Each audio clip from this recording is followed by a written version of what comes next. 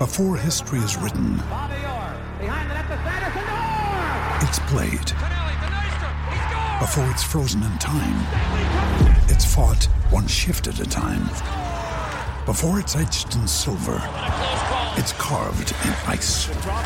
What happens next will last forever. The Stanley Cup Final on ABC and ESPN Plus begins Saturday. Man, oh man, look what the cat dragged in. Look who I found stumbling around the streets of Detroit.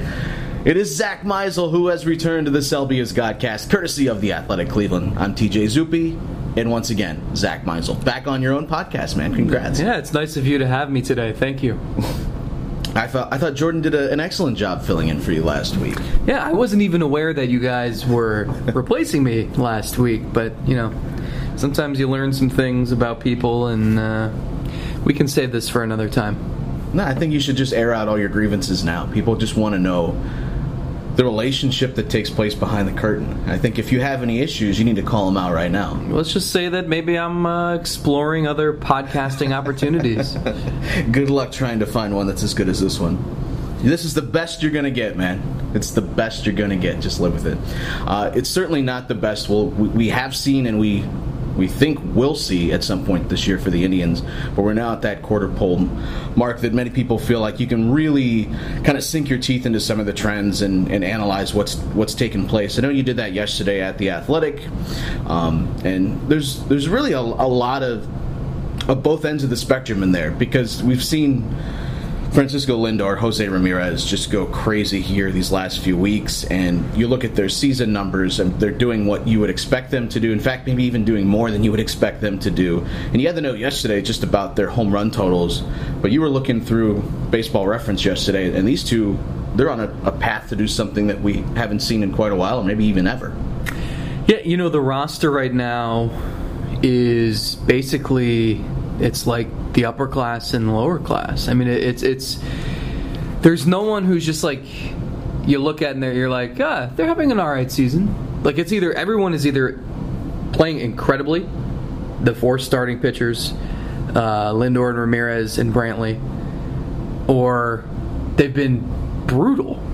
Tomlin, the bullpen. I mean, it's weird, and obviously it starts with Lindor and Ramirez. And the remarkable thing to me is that they got off to slow starts. Remember that first week? It was like, what? You know, if these guys can't carry the offense, who will? So, in doing some research, look, shortstop has not always been a power position offensively. Third baseman hasn't always been that either. And when you have Lindor and Ramirez there, no teammates playing those two positions have ever both hit 35 home runs or more in a season. They're certainly on pace to do that. They're 12 home runs for Lindor, 13 home runs for Ramirez. Those are the top two numbers in the league, along with a few other guys like Mookie Betts and Ozzie Albies, of course. You know, if you're 5'9" or shorter, you're in the lead for home runs. It's weird. And still Mike Trout. Mike Trout will always be there. Yeah, but it's crazy. I mean, these guys didn't hit for any power in the minor leagues. They didn't hit for any power when they first came up to the majors. And they've developed into such good hitters and such imposing hitters. I mean, Ramirez, I could go on and on here. I mean, Lindor strikes out some, sure. He's a really good hitter. He's been on fire with back-to-back American League Player of the Week awards. But Ramirez, to me, like, if you're a pitcher, he's probably one of the three guys I don't want to see at the plate. Probably Trout and maybe Mookie Betts. But he doesn't strike out. He doesn't swing and miss. He doesn't get cheated. He hits everything hard. I mean, what is he bad at? What holes does he have? And so this is a roundabout way of saying, like, the top thing you can probably say about this team right now is that they have two of the 5, 6, 7 best hitters in the game right now. I mean, if you look at WAR, they have two of the top 4 right off position players in baseball right now. And then on top of that, you have Corey Kluber backed up by a rotation that's pitched really well. And in fact, Carrasco of the top 4 is the one that hasn't really pulled his weight, and I could use air quotes for that, because even through some of his struggles, he hasn't exactly been bad. No, and he's got 2 complete games, 2 dominant performances. I mean, he had a couple of really rough performances, and yesterday, as we record this on Tuesday, here in Detroit, he wasn't exactly great against a lineup that is full of a bunch of people that I had to look up to see who they were, or had forgotten about since we saw them, recently or as soon as last year. But I mean, we're seeing the stars emerge and perform like stars. The problem is that there's not enough of a supporting cast right now. And I think there are 2 ways to look at this. In the postseason, stars generally win games. Teams that are top-heavy, I would prefer that in the postseason if I had to pick. If a team that is just full of a bunch of really good players, or a team that's full of a bunch of stars, and then maybe the second tier isn't as great. Because it seems, in a postseason setting, you can try to especially starting pitching in your bullpen, you can maximize innings, you can get guys in there as much as possible. That's what the Indians did in 2016 so well. They leveraged their stars to get as many opportunities as possible, and ended up working out until Game 7 of the World Series. The downside of that is that when those guys aren't performing, it's going to be really tough to win, because Jason Kipnis is not pulling his weight. Edwin Encarnacion still continues to struggle, and it's a different struggle than we saw last year. Last year you saw the patience, and you still saw some signs there that made you believe he's probably going to come out of this at some point. This year, he's still hitting for power, and the on-pace numbers as far as home runs go still look acceptable for a middle-of-the-order bat, but he's just striking out way too much. And he's not as patient as he was last year, and it makes you wonder what his future is as an aging slugger. And then you go through, you mentioned the back of the rotation, Josh Tomlin. That's not as much of a problem as I think some of these other issues.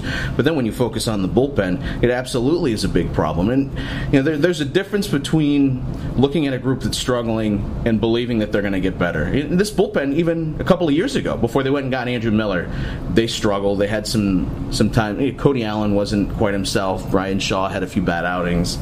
And it led to them going out and getting Andrew Miller. But that was a group that you had seen them perform in the past. You believe that they can kind of right themselves and get back on track, and Andrew Miller was just going to make them even more fantastic. This year, I don't know. I don't know where I look at that group and say, well, that's going to improve. That's going to get better. Right now, it's Andrew Miller, Cody Allen.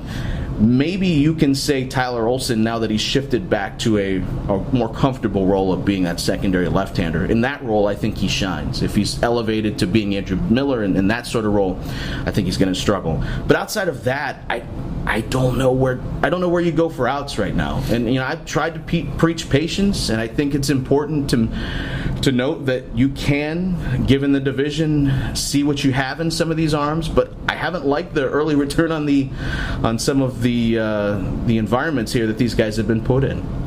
Yeah, it also seems like when they do make a mistake, it's costing them. We saw a couple weeks ago, every time Lindor made a defensive miscue, it ended up biting them in the end. Anytime they go to the bullpen, it bites them. But they don't have a margin for error right now because half of your lineup is doing absolutely nothing. They're getting nothing. Their bench is brutal. Remember a couple years ago when they had the Goon Squad and they could turn to those guys on the bench? All right, let me see. That was Giambi, Gomes, Avilas, and Rayburn. Yeah. Quite a group, right? You still have your T-shirt hanging up somewhere? Somewhere. They're getting nothing. Geyer's been brutal. Roberto Perez hasn't hit. Rajai Davis has stolen a few bases, but he's had a rough go. So they're getting nothing from the outfield. They're getting nothing from the bench, and then the bullpen. So you're right. It's like the stars have to carry them, and if stars have an off night, they have no chance. Right. And that's how it was in October. That's why they lost those 3 games to the Yankees, because Kluber wasn't Kluber, and Ramirez and Lindor weren't Ramirez and Lindor, and Encarnacion was without an ankle, and Brantley was without an ankle. So they're going to have to figure things out, and obviously you'd rather have to fix the bottom half of your roster than the top half. Right. But there's a lot to sort out. I feel like they've had tons of turnover in the bullpen already. I honestly feel like 10 spots on this roster might change over the next 4 months. I mean, there's so many guys who, like Oliver Drake, I don't know that he'll be here in August. Evan Marshall, I don't know that he'll be here in August. I don't know that Geyer or Davis will be here in August. So it's going to be interesting. And I think the tough part for them is they almost are going to have to bite the bullet here. It's the issue I have, and I think the Indians are going to fix this. I think they're going to be fine, and they're going to enter October as just as much of a threat as the Yankees or the Astros. Maybe they aren't quite as good, but it's October. But Francona has he's been in panic mode. He's been in desperation mode, and we've seen the starting pitchers throwing 190 pitches in a game, and they've been doing that too often. And they've been afraid to... I'm just laughing because that's an exaggeration, but I feel like if I look at the numbers, that's what it would reflect. Yeah. They've avoided the bullpen. We haven't really gotten a chance to see if some of these guys can hold a lead. If when Andrew Miller was out, there were ample opportunities to see if certain guys could fill his shoes, and instead we got Cody Allen trying to get 5-out saves. Yeah. And so because of that, it's like, well, if you're going to do that, you better win the games. And they didn't. Yeah. They struggled. And so now you're left with, okay, well, we still have to learn about these guys that we don't know much about, but now we're only a 500 team, and the Twins are playing better, and there's just less margin for error. Yeah, I will readily admit, too, that it's easy in our position to sit up in the press box or for a fan at home to say, give Evan Marshall more of a chance in a close game. Give Tyler Olson more outs. Alexi Agondo came up here and threw, and they were going to let him throw till his arm fell off. But, it's easy for us in those positions to say, give these guys the rope and see what they do with it. It's different when you're sitting in the manager chair and these games go on your resume. They go on your record. There are jobs on the line here. There are games on the line, and you're still ultimately, whether you're going about things in a way that you're trying to see what you got, or you're going down with your best guys, those losses still count against you. So while I agree with you, and I think they should give more of an opportunity, and I think recently they've done that a little bit more, but I still think they need to expand upon that a lot more, and maybe even go down into the minors, and maybe that'll help fix their bench too with some of the guys they have down in the minor leagues. But I also understand that, given the Indians' position and given Tito and what he's trying to do here, he's trying to win as many games as possible to make it easier on the back end and not feel like you're in such a dogfight in August and September.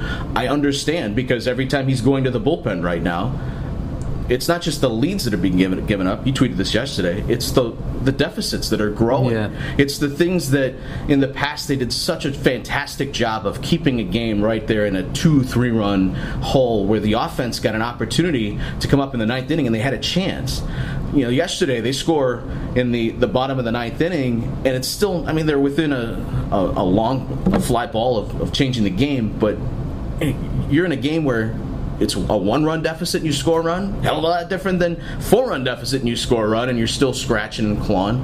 So I think that's been more frustrating than anything, is that it's not just happening, in these close games. It's that they just can't, right now, they can't hold any sort of advantage or deficit right where it's at. And it's really putting everyone else in a really tough spot, and it's putting the starters in a spot where they're going to have to throw 116 pitches every single time out, and their bodies are fine now and they're able to handle that, but I don't know how they're going to handle that in August and September and October. Maybe it's fine, and maybe this is all just ridiculousness on our part, but God, I can't see... You don't want to have to find out. I can't see why that makes sense right now in May, even when you're trying to win as many games as possible.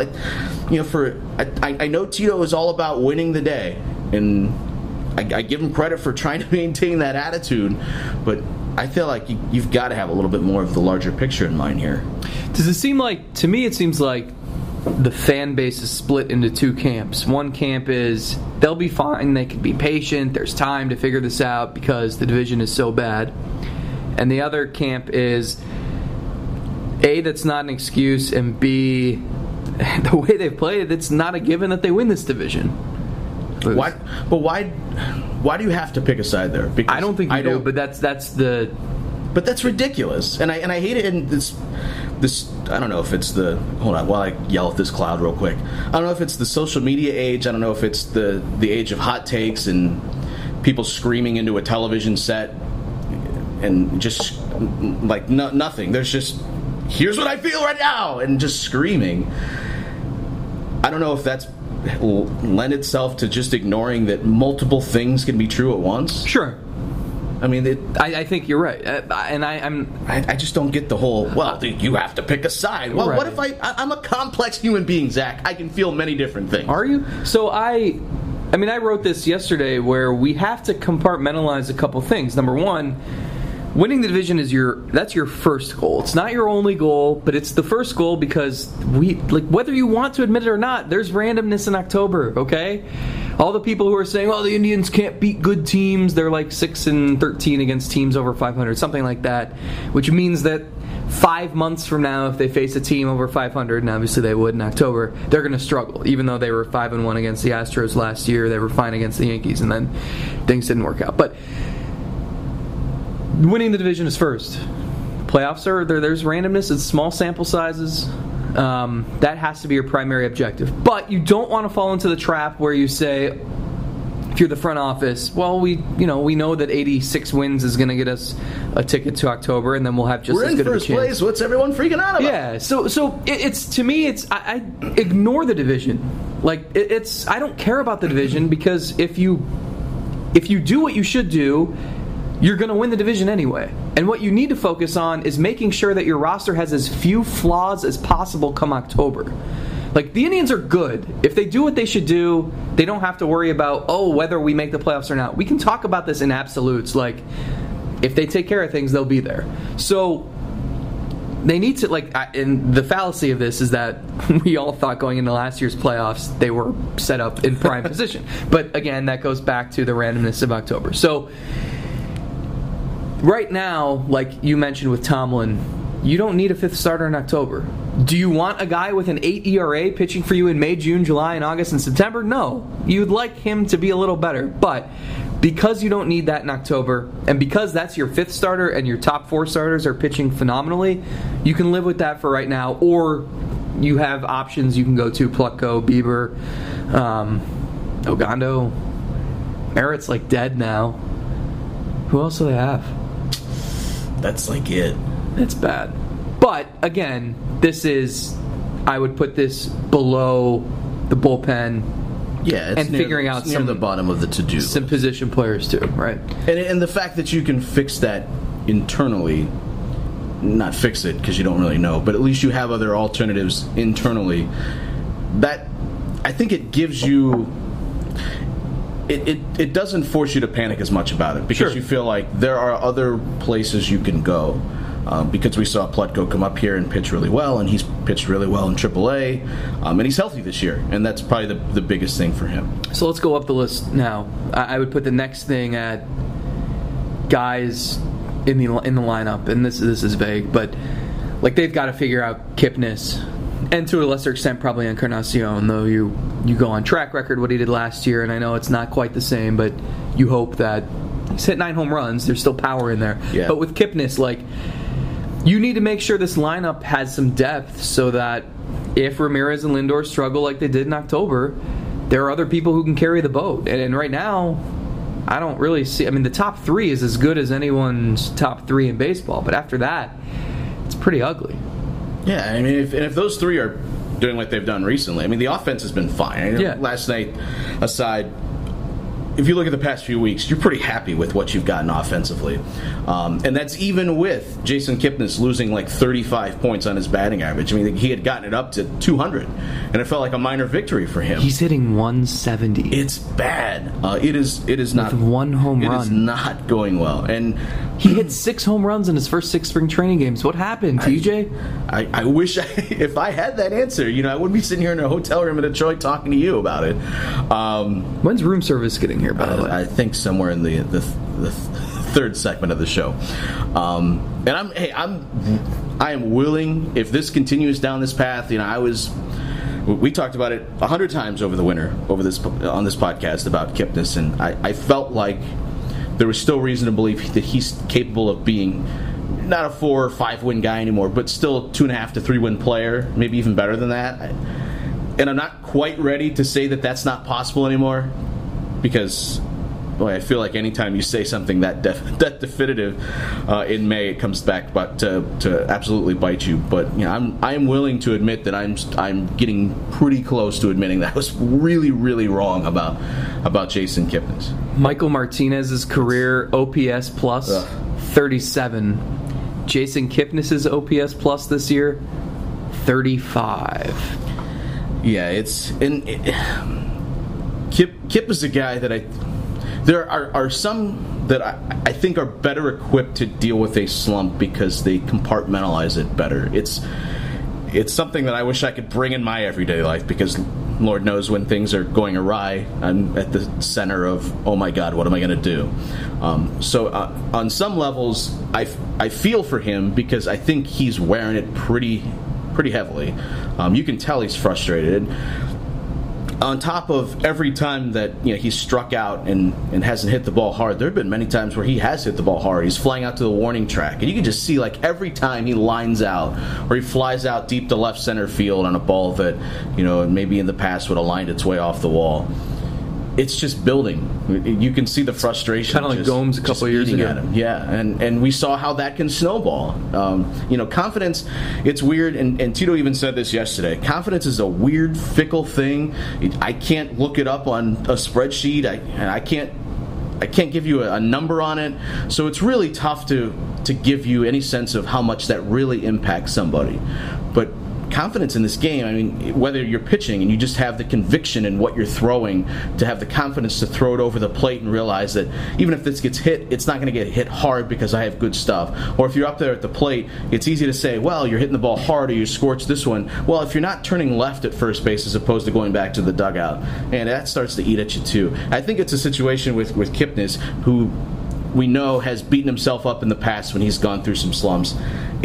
It's not helping. It's not helping this situation that he wants to go out there and perform so bad. And it's kind of like in golf, when you really, really, really want to hit the ball well, you end up probably shanking it onto somebody else's course. And it's tough because the minute you give Eric Gonzalez more opportunity, you take away more opportunities for Kipnis to bust out of it.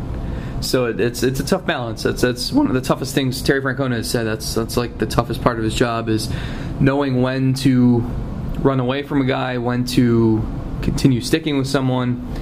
So what's that point? Like I don't know. I don't know what the answer is, and many people probably listening to this podcast are screaming, "It's now, dudes! It's now!" Well, as you said, it's dudes. Well, I was gonna say something else, but even when we can swear on this podcast, there are certain words that I probably shouldn't say. Okay. I don't know. You want to stick The time by him. was in December when you were talking to the Mets, and you had Yandy Diaz ready for an opportunity, and he could have been your third baseman. I mean, you want to stick by him because Kipnis at his best is probably better than Eric Gonzalez at his best, but what are the odds that you're ever going to get Jason Kipnis at his best again? I don't know what the answer is, and I am thankful that I don't have to make that decision, because it surely is not an easy one to make. And I know this is something that they're kicking around. I mean, for as much as Tito says that they're going to stick by guys, they're sitting in there having these exact same conversations that you and I are having are the conversations that Tito and Chris Antonetti and Mike Chernoff and the assistant coaches, these are things they're all kicking around. In fact, for the first time that I can recall in quite some time, he even admitted that he has thought about Kipnis against a lefty, sit him, put Eric Gonzalez out there, give him more opportunities. Doesn't mean that he's going to, but he's thought about it. I mean, these are the things that he's kicking around, and I know May is probably the time to do that, now that we're 40 games in and you feel like you have a pretty good sense of what's happening. But the fact that he's even admitting that he's thinking about it, I mean, that should tell you where they're at there on that thought process. Yeah, I don't know how. I feel this roster is inefficient. Like, Yandy Diaz and Francisco Mejia should probably be in the lineup, but I don't know how that would work. Yeah, and Mejia right now is struggling, and I don't know if this is just from afar watching it. Could be because He's a AAA. I think what I mean is, like, I would have said this also 2 months ago. I understand that. But, I mean, as far as Mejia goes, for those that are saying, well, get him up here, he's struggling right now. And it could be because he's 22 at AAA for the first time. Okay, that is an issue, perhaps. Could be because he's still trying to become a better catcher, and there's a lot to take on. Or he's playing a different position every day. He's adding outfield to the mix, too. Maybe it's just too much on the plate of a 22-year-old that has led to the performance here that we've seen so far in AAA. But it's not like, he's not kicking the door down to get up here. Sure. Yandy Diaz is still doing the same things that he has been. It's the same Yandy Diaz show that we've seen, hitting the ball hard on the ground and getting on base 40% of the time. That's what he is. Well, Kipnis has gotten on base 25% of the time, so... I would love to see, and I've mentioned this many times in our Q&As that we've done, I just out of sheer curiosity, I would love to see Yandy Diaz get 500 plate appearances and see what he did with it. Yeah. So as we move up, I think we agree the bullpen is probably the top priority here, and it's not just because outside of Miller and Allen, who are both going to be free agents, don't forget that. I already started looking at relievers who have multiple years of control, who would make the most sense to go out and get at the deadline. But we've seen this impact the starting rotation. As we mentioned, these guys might be burnt out by August if they have to throw 117 pitches every time they pitch, even though they won't admit that, even though Bauer, 117 pitches is like his preferred minimum. It's impacting everybody. We talked about this. It's impacting the starting rotation. It's impacting Terry Francona and his decision-making. It's impacting the offense because, like we saw last night, a 3-2 lead deficit becomes a 6-2 deficit in the blink of an eye because of some person that they pulled out of the stands named Nico Goodrum. And all of a sudden, now you have to score 4 runs in the ninth, and even though they brought the tying run to the plate, it's like, well, if that was just a 1-run deficit, it would have been no problem. Which was the bigger surprise? Santino Morella coming out to win the Intercontinental Championship from the crowd in Italy, or is that the guy with the snake? Yes, of course, that is the snake. All right, I'm still on 99. Just watch Backlash. So, anyway. What do you think is going to happen with the corporate ministry and the union? I don't know. Who is this higher power they keep talking about? Monday Night Raw, the best. It's tough because you can't just go and call the Orioles and say, hey, we want all your relievers, because they're going to say, well, that's nice, but you have to overpay us right now because there's not enough other buyers out there to create a bidding war. So it's tough. There isn't really a market, and you'd have to overpay by a ton right now until you get those sellers who are then able to play the market, maybe get desperate and feel like they need to move guys before it's too late, et cetera, et cetera. So I don't know what you do until then. Andrew Miller coming back doesn't solve everything. No. You have two relievers. You can't pitch him every day. There's that. He's rusty, and also you still have just 2 relievers you can trust, and everybody else is a giant question mark. And not only that, but it's more than question marks. I mean, Zack McAllister comes in, and it's like he's going to give up runs. I feel the same way with other guys right now too. And Evan Marshall, I mean, throw strikes. You can't. Yeah. And he would be the first to tell you can't walk the first 2 guys to set up an inning when you're trying to protect a 1-run deficit. Especially in that lineup, you can't do it. You have to make them earn it. And again, this is nothing that he doesn't know, that he hasn't been preached 100 times to, but it's something that just continues to lead down the path of destruction that they've set up. It's really difficult to try to figure out what the answer is, because, like I said at the very start of this podcast, there are times in the past where you see guys struggling, but you think they're going to come out of it.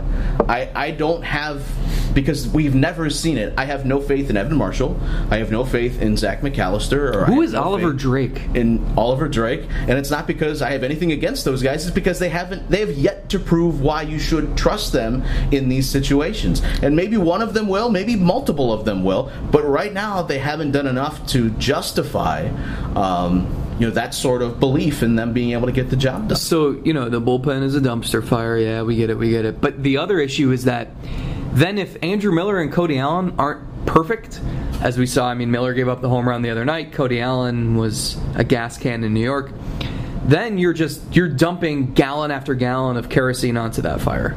And it's then what? Like, if those 2 guys have an off night, then you have absolutely no chance. Yeah. So that's That's where they're at. And I have no doubt that they're going to make a trade at some point for a reliever. Maybe 2, maybe 3. But, like, that's also no guarantee that that's the solution either. Like, you might acquire someone and they might not be great. Yeah. Or you might acquire someone and they might be good, but you have 3 relievers you can trust, and the Yankees and Astros might have 5. I know the popular take is they should have signed Brian Shaw based on what we've seen this year, but I disagree with that take. They should not have signed Brian Shaw to the deal that he got. Not for that money, I don't think they could justify that. They needed to fix the bullpen beyond non-roster invites and minor league signings. Yep. And maybe even add more of those as some other alternatives. And I know it's tough. You know, guys want to come to a place where they feel like they have a chance to win the job. But not signing Brian Shaw, that to me isn't the issue. It's that they didn't find somebody else. They didn't replace him to fill the Shaw role. Signing Shaw to that contract would have been, I think, a pretty big misstep on their part. So I have no problem with that. What about Joe Smith? Making. Joe Smith probably would have been a much better fit for what they need. But still, I mean, I don't think just if Joe Smith is in this bullpen, do you think that has fixed everything? No. And he's actually had a rough go. The guy I wanted was Hector Rondon. I think he signed for like $4 million with Houston. Who he's got a great track record. I know he's had some injury issues. What's his in the spin past. rate in Houston? Probably $1 million. And this is cheating, but he's got a 2.45 ERA in 16 appearances. What's his FIP? 2.46. What's his ex-WOBA? His FIP is higher than his ERA by 1/100th of a point. It's fair. And if you want to go the rental route, I mean, there's going to be plenty of relievers that you can get for the rental. But it's the same thing, though, TJ. It's the same thing because the guys might be a little better, but you still are there's going to be a process where you have to learn, and you have to. It's going to be a trial by error because, like with Marshall might be good. He was really good with Arizona a couple years ago, but then he went through some injury stuff, and now you just don't know how to trust him. You don't know when you can use him, and you have to build that up. And when you trade for guys at some point, it's going to be the same thing unless you go get someone like Andrew Miller. Yeah, and the only way that makes sense to pull that sort of deal off is if you're keeping them for multiple years. Right. And you're giving up a shit ton. Yeah, well, I think it's worth it, given that they still want to compete. They have to do something about that bullpen for next year, too. Sure. It's not just about fixing it this year. I mean, fixing it this year, sure, but God, look at it starting next year. So I think they have to find somebody that they're going to control for at least 2, maybe 3 years. Probably in the same mold as Andrew Miller, the way that they pulled off that trade. And if they do that, then you can more easily justify giving up the prospects it's going to take to get it done. But when you give up 6 years of control for someone that is going to be what you think is really pretty good for 2 months of a reliever, that's even given their problems, that's pretty hard to justify. Yeah, and I thought for a while Danny Salazar was going to be the knight in shining armor to come rescue the bullpen, and not buying that anymore. I'm sorry, who? It's this guy who sings along to Latin pop in his car in Arizona, posted on Instagram. Boy, that's been disappointing for them. I think he used to play baseball. At the end of April, Tito said they felt like he had turned a corner. And then we're sitting here almost halfway through, or we are halfway through May now. And he is farther away from getting into a game than he was at the end of April. I don't know. Forget even this year. I don't know how you count on him for the rest of his arbitration years, because he just can't stay on the field. For as talented as he is, he can't stay on the field, and you can't impact things from out in Arizona in the complex. You're not having an impact. I'm sorry. I mean, how are you going to commit millions of dollars to that guy next year? It's really tough. And I think the most frustrating thing about that, and maybe it's even tough to say this, it's not just about that he's not on the field for you. I mean, that hurts in itself. Because imagine this rotation with a healthy Danny Salazar. And I'm sure it forces Antonetti to wake up in cold sweats, the fact that he can't see that. It's also about that you had a guy that once had immense trade value. And because you don't really want to give away starting pitching that could be that good, front of the rotation type of starting pitching, they held on to him. And I can understand from their standpoint why they did that. Sure. But now, with the benefit of hindsight, you kick yourself because you think, man, what? For Antonetti, he knows this better than anybody, and Chernoff and the rest of the front office. They know all the offers that they've mulled over. They know what they've turned down, offers for Danny Salazar, and I'm sure it's impossible to do this, but imagine going back and being able to redo some of those trades, knowing that Danny just can't get on the field. You want to do the random Indian? I would love to do the random Indian. You need to pick up your spirits. Speaking of the bullpen, this guy could probably give them a lift. Clue number 1. He made his debut for the Tribe in 2001. Okay. Any guesses? 2001. Is it... I have no guess. He ended up pitching for the Indians for 3 years. He was a reliever for 2 of those years, a starter for 1 of those years. Okay. I keep thinking of 2007 pitchers. 2001. I can't think of anyone. He ended up being an all-star in 2005 with Tampa Bay. With Tampa Bay? Is it Craig Breslow? No. I have no idea. Craig Breslow, an all-star. Wow. No. The Indians signed... Did he have a couple good years with Boston? I don't know. Not all-star years. The Indians signed him out of Cuba in 1999. Is it Danny Baez? Yeah. Ding, ding, ding. Danny Baez. Rookie year, 2001, 43 appearances, a 2.50 ERA, 52 strikeouts in 50 innings. Had kind of an up and down year the next year when he was a starter. That was the year the Indians started rebuilding. It was the year Bill Selby hit a walk-off grand slam off Mariano Rivera. Shout out to the podcast namesake. And then he pitched for them in 2003, and then I don't remember the story, but he randomly became a free agent.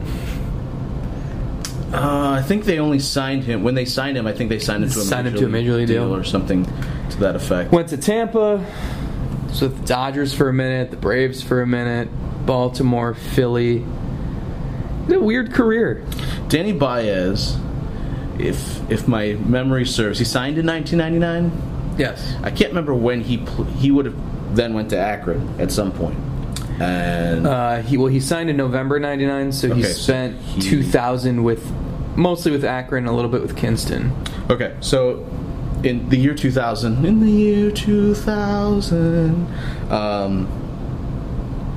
I was in Akron. My dad had some sort of partnership. The place he worked with was doing some sort of special game at Akron, so I was there super early. And Danny Baez in the year 2000 was with Akron, and ended up running down there and getting his autograph, because at the time everyone thought, hey, this guy's going to be really good.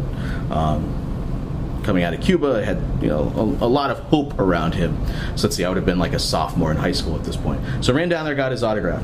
The next day I was also there, and there were a few more. And so then I'm running down there, going to get some autographs. They passed the baseball along. Well, I didn't see him down there. I got my baseball back after like 2 or 3 people had signed it, and they like flipped it back. And I looked, and he had signed the ball again. So at some point, he had come back and signed my baseball again. So somewhere in my parents' basement, from his time down in AA Akron, I have a baseball with like, I wish I could remember, like Damian Jackson and Danny Baez. But Danny Baez signed it twice on the same ball. I have a baseball signed by Alex Ramirez. Oh. Remember him? I do remember him. Manny's little brother? Yeah. All right. That's today's Random Indian of the podcast. That was a really terrible story on my part, so I apologize. But thank you for subscribing to the podcast over at Apple Podcasts. Be sure to leave a review. You can also rate us and help us move up the ranks of podcasts over there. And there are a million other ways you can subscribe. We're on Anchor, on Pocket Casts. We always tweet out the links over at Twitter, so follow us on Twitter at TJ Zuppe, at Zack Meisel. And we do appreciate all of you that have subscribed. And, of course, remember, it's free to subscribe over here, but it's not so free to subscribe over The Athletic. But it's close to free. We promise it's worth it, and it's worth the price of a cup of coffee. Any parting words for our listeners this week? You know, I listened to your podcast with Jordan Bastian, and I enjoyed how, as you were making your closing remarks, you said, help us move up the leaderboard so we're better than those other crappy podcasts, like the one featuring the guy that I'm doing this podcast with. That was He'll nice. tell you that he had much more fun on our podcast. Of course. His MLB.com podcast.